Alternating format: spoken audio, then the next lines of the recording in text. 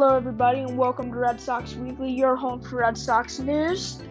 Sorry about the last 2 weeks. I was distracted, and I did not end up recording a podcast.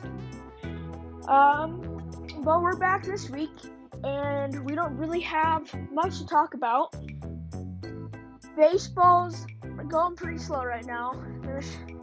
The league's not started up yet, and so the only things we could talk about is really probability and things that have happened or are going to go on.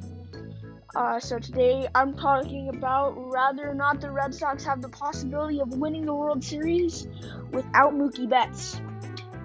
So, as you may know, Mookie Betts was a big asset to the Red Sox, maybe the best player on their team.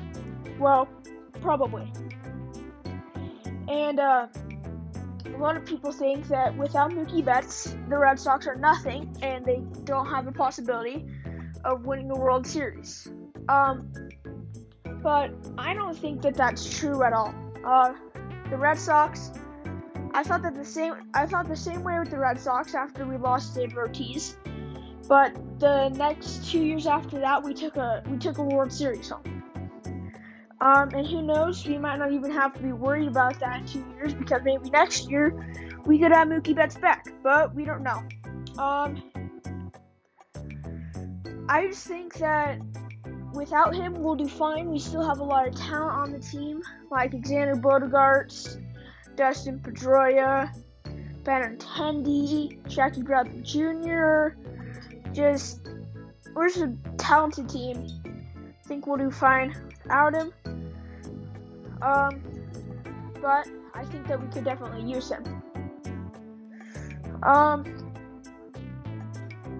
know it's only been 2 minutes so far into the podcast, but we don't have much going on in baseball. So, I guess now's a good time to say, if you like this, like it, subscribe. You can find me on Spotify and Anchor. Tell your friends. Next week's podcast episode will be on the Red Sox draft pick from a couple weeks ago. I'll see you guys then. Keep busy.